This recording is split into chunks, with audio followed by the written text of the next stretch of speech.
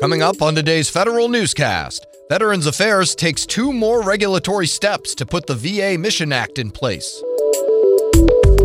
Congressional VA committee leaders are looking for better answers from the agency on secret wait time lists. And 2 federal unions remain locked in heated contract talks with agency managers. These stories and more in today's Federal Newscast.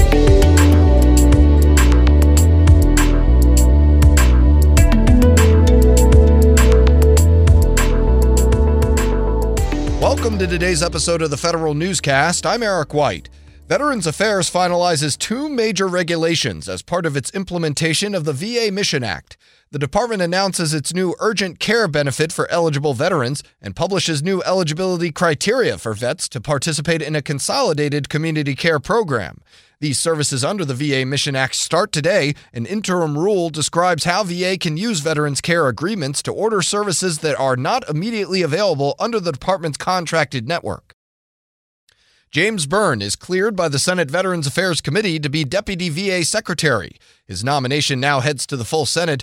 Byrne has also been serving as VA's General Counsel since last August, when former VA Deputy Secretary Tom Bowman retired after less than a year on the job. Senate and House Veterans Affairs Committee leaders are demanding answers from the VA about claims involving secret wait lists for veterans seeking care.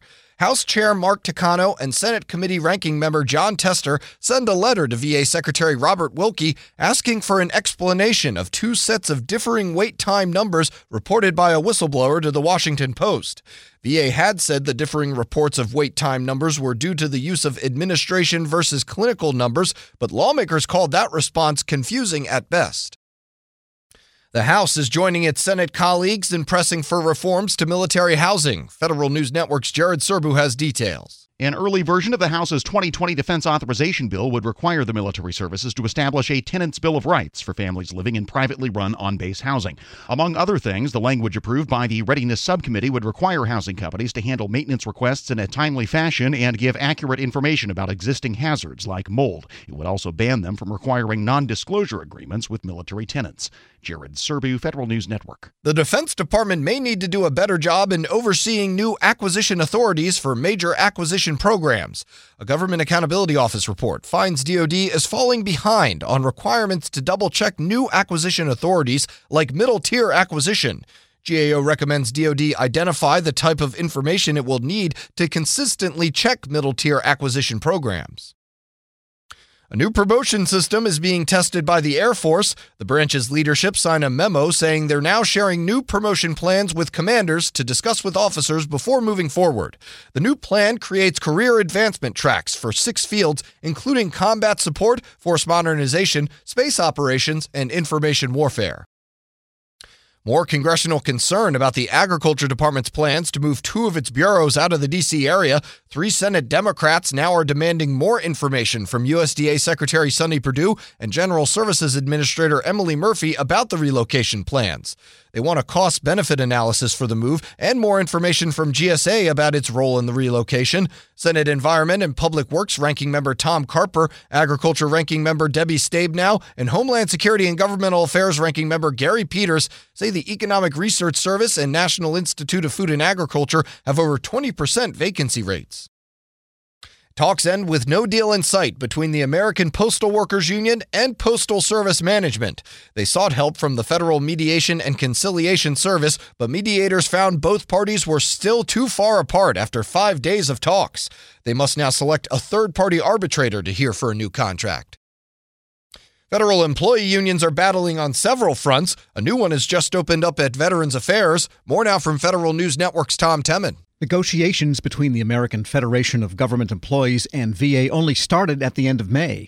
But already AFGE officials say they're launching a national campaign, complete with rallies, to reveal what the union calls a Trump administration plot to gut the old agreement. The VA proposal eliminates 42 articles in the expiring agreement, which AFGE says are there to ensure a fair workplace. The new agreement would cover more than 260,000 employees. I'm Tom Temin. Blockchain technology could be used to keep global food supplies safe. The Food and Drug Administration is looking to use it to pinpoint the source of food safety concerns in a matter of minutes rather than days. FDA's Deputy Commissioner for Food Policy and Response, Frank Yanis, says a romaine lettuce scare last year led FDA to take a look at new tech tools.